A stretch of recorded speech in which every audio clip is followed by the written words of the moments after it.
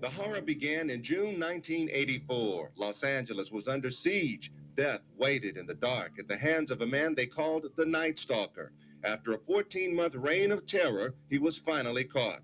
It was only then that his true identity was discovered. His name, Richard Ramirez.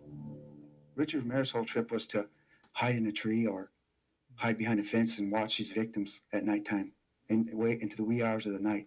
And then while they slept, creep in, like a coward, and kill them. The Night Stalker killed at least 13 times, 13 people who were awakened in the night to face death. At least 15 others survived his brutal attacks. I didn't particularly care for people. In a rare interview, Ramirez refused to discuss his own crimes, but had this to say about serial killers. A serial killer comes about by circumstances and like a recipe, poverty, drugs, child abuse. These things, contribute to a person, to a person's frustration and anger, and at some point in life, he explodes. Perhaps for Richard Ramirez, that anger and frustration turned to rage, which he in turn took out on his victims. His killings were so sadistic and brutal that even experienced detectives were shocked. He took a woman in her 60s and stomped her to death with his foot, leaving an imprint of a shoe on the side of her face. From that to just executing somebody upon walking into a room after he entered a house. He strangled, he used a ligature, he used a tire iron on a young girl, beat her, left her for dead. Will your anger subside if you had to wipe up your mother's blood? I couldn't finish it. I had to leave my brother to finish that chore. Why on earth would you have hurt those people? Why did you kill those people? No comments. No comments. I cannot answer that at this time. What was Richard's motive? To kill. That's it? To kill. It's as simple as that. Richard Ramirez was raised in El Paso, Texas, the youngest of 5 children born to hardworking, strict parents. Eddie Milam was Richard's best friend back then and remembers when he began to change into a troublemaker. I did start seeing something going wrong with Ricky Ramirez. I think what really messed him up was the acid. He would do a lot of acid. The stealing, I noticed the stealing, and then started as a peeping Tom and things like that. Ramirez's passion for burglary earned him the nicknames of Ricky the Thief and Fingers. But Eddie knew Ramirez had other serious problems when he was fired from a local hotel. He said he was fired, he was dismissed due to the cause that he had tried to molest 2 little kids that were going up the elevator. By 18, Ramirez was a high school dropout, drifting around California. He stayed in Skid Row hotels, never seemed to work, but always had the money to buy cocaine. Friends say the Richard Ramirez they knew didn't date and wasn't the type to commit such heinous crimes. But convicted murderer Martin Kipp, who befriended Ramirez in prison, says he heard another side of the Night Stalker. Richard told me he needed to associate gruesome violence with sex in order to be completely satisfied. He also told me that he had to violently fantasize about his victims before he could go away sexually gratified. They are desires, whereas if I didn't give in to them, I would be crushed by them. I believe in the evil in human nature. This is a wicked world, and in a wicked world, wicked people are born. I'm not going to blame society, my race, or people, or anything. It is up to the individual like myself to keep on knocking on whatever door they want to get into. Because the victims and the methods of killing were so diverse, many experts felt there was no one Night Stalker. Detectives Carrillo and Salerno disagreed and finally broke the case by matching shoe prints. The subsequent trial turned into one of America's most notorious courtroom dramas, punctuated by continual outbursts from Ramirez. In that trial, Ramirez's fascination with Satanism emerged. As far as Satan is concerned, I believe in a malevolent being. His description eludes me, but I have felt powers that are evil. After an 8-month trial, Ramirez was convicted of all 13 murders and given multiple death sentences. I don't care about myself, really. No, I don't care about what happens to me. I never did, really.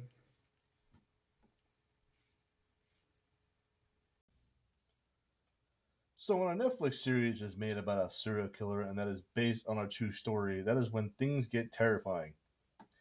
However, for us horror true crime fans, it's fascinating and we want to know all about it.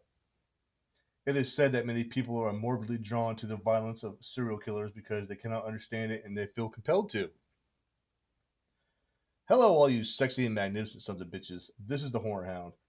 And in this true crime bonus episode, I will be talking about Richard Ramirez, also dubbed as the Night Stalker. With all the attention given to serial killers these days by the media, it is a good time to scrutinize our inquisitive captivation with these predators in both factual and fictional accounts of them. On Netflix is Night Stalker, The Hunt for a Serial Killer, a true crime docuseries exploring the crimes of notorious murderer Richard Ramirez, who terrorized California from 1984 to 1985. The series, which features first-person interviews with detectives, journalists, and victims, tells the harrowing story of Ramirez's killing spree and follows the police as they desperately try to hunt him down. This new true crime docuseries tells a story about how Richard Ramirez, one of America's most notorious serial killers, was hunted down and brought to justice in the 1980s. Told through first-person interviews with detectives, survivors, and news reporters, this 4-part docuseries explores this iconic LA real-life horror story and the police's race against the clock to catch this horrific killer. In the spring and summer of 1985, at least 13 people were killed and others were raped in Southern California. The violence occurred mostly before dawn, and a man would break into a home. He would then maybe kill a man in sight, or he might rape a woman in the home, and he would also ransack the house looking for jewelry and money. Richard Ramirez was born Ricardo Leyva Munoz Ramirez in 1960 in El Paso. He was the son of Mexican immigrants, his father working on a railway line and his mother in a boot factory. According to interviews and court testaments, Ramirez developed epilepsy as a boy and would spend nights in cemeteries. His cousin had before shown Ramirez photos of women he claimed to have raped and killed in Vietnam. According to Carlo, Mike taught a 12-year-old Ramirez how to kill with stealth and absolute certainty. And this is when, I guess, his cousin fatally shot his wife in the face during a domestic argument whilst Ramirez was present. He was found not guilty by reason of insanity and released from prison in 1977, at which point he continued to influence Ramirez, and that's when Ramirez began burglarizing homes around this time. He moved to Los Angeles at the age of 15, having dropped out of high school, and developed a cocaine addiction. Ramirez continued to burglarize homes in the area. When he was 25, he committed his first murder. As a teenager, Ramirez began experimenting with LSD and other hallucinogens, while he began to see Satan as a friend, an ally he could be himself with. Carlo wrote, he took up a job at the local Holiday Inn where he would use his master key card to rob sleeping guests, but he was fired after attempting to rape a hotel patron, a crime he was not prosecuted for after the victim refused to return to testify against the 15-year-old. Richard Ramirez moved from El Paso to California at the age 22, where he began his first murder spree 2 years later. On June 28th, Ramirez murdered 79-year-old Jenny Vincal in her apartment after repeatedly stabbing her and then cutting her throat. Ramirez lay low until the following year. Then the serial attacks began. Between March and August of 1985, Ramirez broke into homes across Los Angeles County, killing, raping, and mutilating at least 13 people. He used a variety of weapons, including guns, knives, and hammers. His victims ranges from the ages of 6 to 83. Some victims recounted Ramirez forcing them to declare their love for Satan. However, it's possible that Ramirez committed more crimes that he wasn't prosecuted for. What made Ramirez a unique serial killer to the police is that his victims came from different neighborhoods, different racial backgrounds, and different socioeconomic levels, making him a difficult criminal to profile. Here we had a serial killer responsible for kidnapping children, girls, boys, raping adult women, killing males, and according to LA detective Gil Carrillo, says in the series, they've never encountered anybody like that in criminal history. On August 24, 1985, Ramirez traveled to Mission Viejo, broke into the home of Bill Carnes and Inez Erickson, shot Carnes, raped Erickson, and then left. Erickson, however, was able to catch Ramirez leaving in an orange Toyota station wagon and gave a description of Ramirez and the vehicle to the police. Police soon found the car, lifted Ramirez's fingerprints, matching them to his criminal record, and then released an image of Ramirez to the public. He was identified while attempting to steal another car and was descended on by a mob who beat him with an iron. Is it like a clothes iron or a tire iron? And they weren't very specific in the story. So he was soon after taken into custody. From the DNA they had managed to gather, police identified Ramirez, who had a long rap sheet due to his previous arrests for traffic and illegal drug violations. Police released Ramirez's mugshot from a December 1984 auto theft, and he was captured on 31st August after he attempted several carjackings and was held down by a group of citizens until the police arrived. During the trial, Ramirez made satanic gestures. 8 witnesses testified, identifying him as their assailant and placing him at the crime scenes. In September 1989, Ramirez was convicted of all charges, and in November he was sentenced to die by gas chamber in California. Who exactly were Richard Ramirez's victims? Who fell to his hands during his time of his killing spree? His first murder of 9-year-old May Long was not initially connected to his Night Stalker killing spree. April 1984, May Long 9 was raped and stabbed in the hotel where Ramirez was living. June 1984, Jenny Vincal, 79, was stabbed during the burglary of her apartment. March 17, 1985, Dale Okazasi, 34, was shot dead during a burglary of her condominium. March 17, 1985, same day, Sei Lin Yu, 30, was shot after being dragged from her car. 10 days later, on March 27, 1985, Vincent Cesara and his wife Maxine were both beaten and stabbed to death during a burglary.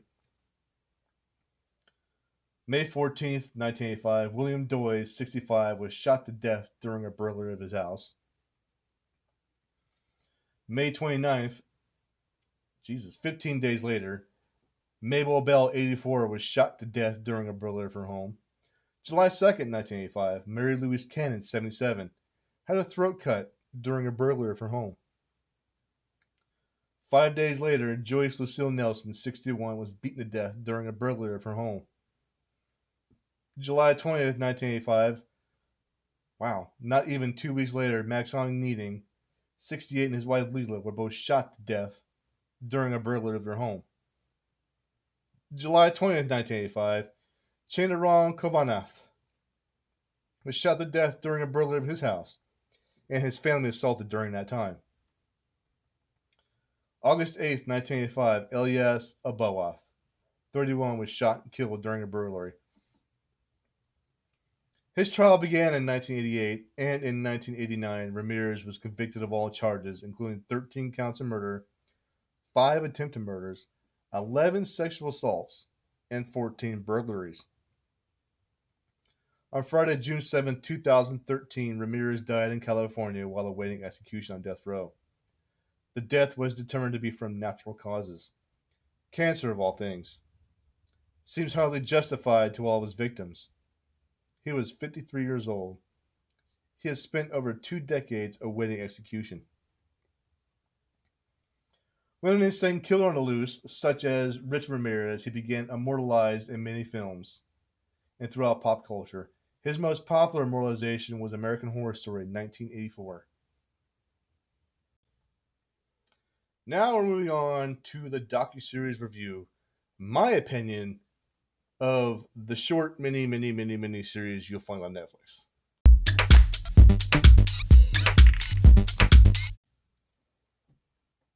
After watching Night Stalker, The Hunt for a Serial Killer, it reframes the story of Richard Ramirez from the point of view of the people most impacted by his crimes including the victims, reporters, and most of all, the cops who caught him. Recentering an awful story from the killer to his victims and heroes is definitely valuable, but the production here misses a bit more often than true crime fans would expect. Often feeling tabloid-esque in its craft and failing to dig into some often of the bigger issues here, like how law enforcement communicates or doesn't. Night Stalker is an interesting true crime series that still feels a little disappointing when compared to other major event series like it in the last few years. The miniseries starts with a montage that sets the tone for Los Angeles in the 1980s, painting it as one of the most liveliest and growing communities in the world, but noting that it also had a growing dark side and that wasn't getting the same kind of press. The star of the docuseries is Detective Gil Carrillo, who is basically an unexperienced cop when he led the investigation to the Night Stalker crimes with the legendary Frank Salerno, who provides an eloquent interview in the series. The best elements of the documentary refine both Carrillo and Salerno, two men who focused every element of their intellect and energy on this case, so much so that Carrillo's family had to go into hiding for their own safety. Damn. So these men couldn't sleep until Ramirez was caught, and how they dissected patterns, evidence, and ultimately got to the killer makes for riveting television. Dun, dun, dun. Anyway, there are some scenes that come up short, the shots of dripping blood and stabbing knives that lead to interview segments with survivors seem manipulative more than tone setting or illuminating. Yes, it's important to not soften the hideous of Ramirez's crimes and how we're reminded of it, and then the show absolutely details his depravity in a way we haven't really seen before. But it's another one of those series that's too overly reliant on stereotypical true crime evil, stock footage like shiny knives and ominous shots of windows and backyards. It doesn't add to the human stories in Night Stalker to frame them like nightmares seen on dozens of other shows on Investigation Discovery or Dateline NBC, and yet the real people at the center of Night Stalker push through the weakness of the production to make an impact. Survivors tell stories that will haunt your nightmares, believe it or not. Yeah. So, reporters speak remarkably about chasing the case, and there's a whole documentary to be made about how journalism impacts major serial killer investigations in terms of released information and what's held back in the name of justice. Whew, that was long drawn out, sorry. But it's Carrillo and Salerno who are the beating heart of the series, one that, despite its flaws, successfully takes a story of evil from Los Angeles in the mid 1980s and reframes it in the story of an undeniably good man. In closing, I would like to say that justice was not really served at all. And then, having pleasurably terrified ourselves at the view, we console ourselves with the thought that justice ultimately prevailed and that the culprit died in jail from cancer. What does that do for his victims? I mean, how and why are these individuals in this world who pay respects towards a man who terrified the state of California? What is wrong with you people? Jesus, and I know Manson had a lot of followers too. Why is it the sick fuckers who get a shit ton of fans? I don't get it. Are you that much in love with these mother? Oh, anyway, I'm sorry. In regards to the documentary, there was too much time that is spent fixated on the bland, factual part of the investigation, like the telltale footprints Ramirez inadvertently left at the scenes of his crimes. While the interviews are dry and respectful enough, they're punctuated by queasy flashes of style, CGI recreations of blood-spattered knives and bodies, or a close-up of a kitchen knife plunging into a spurting wound. Honestly, you are better off reading about Ramirez and a news article that will definitely benefit you more. Thank you for listening. This is the Horror Hound. I appreciate your support and your subscriptions to my podcast. Please continue to subscribe, like, and listen on the following platforms: Anchor FM, Breaker Audio, Castbox, Google Podcast, Apple Podcast, Overcast, Pocket Cast, Radio Public, and Spotify. Choose your poison wisely, gentlemen and ladies, and I bid you adieu.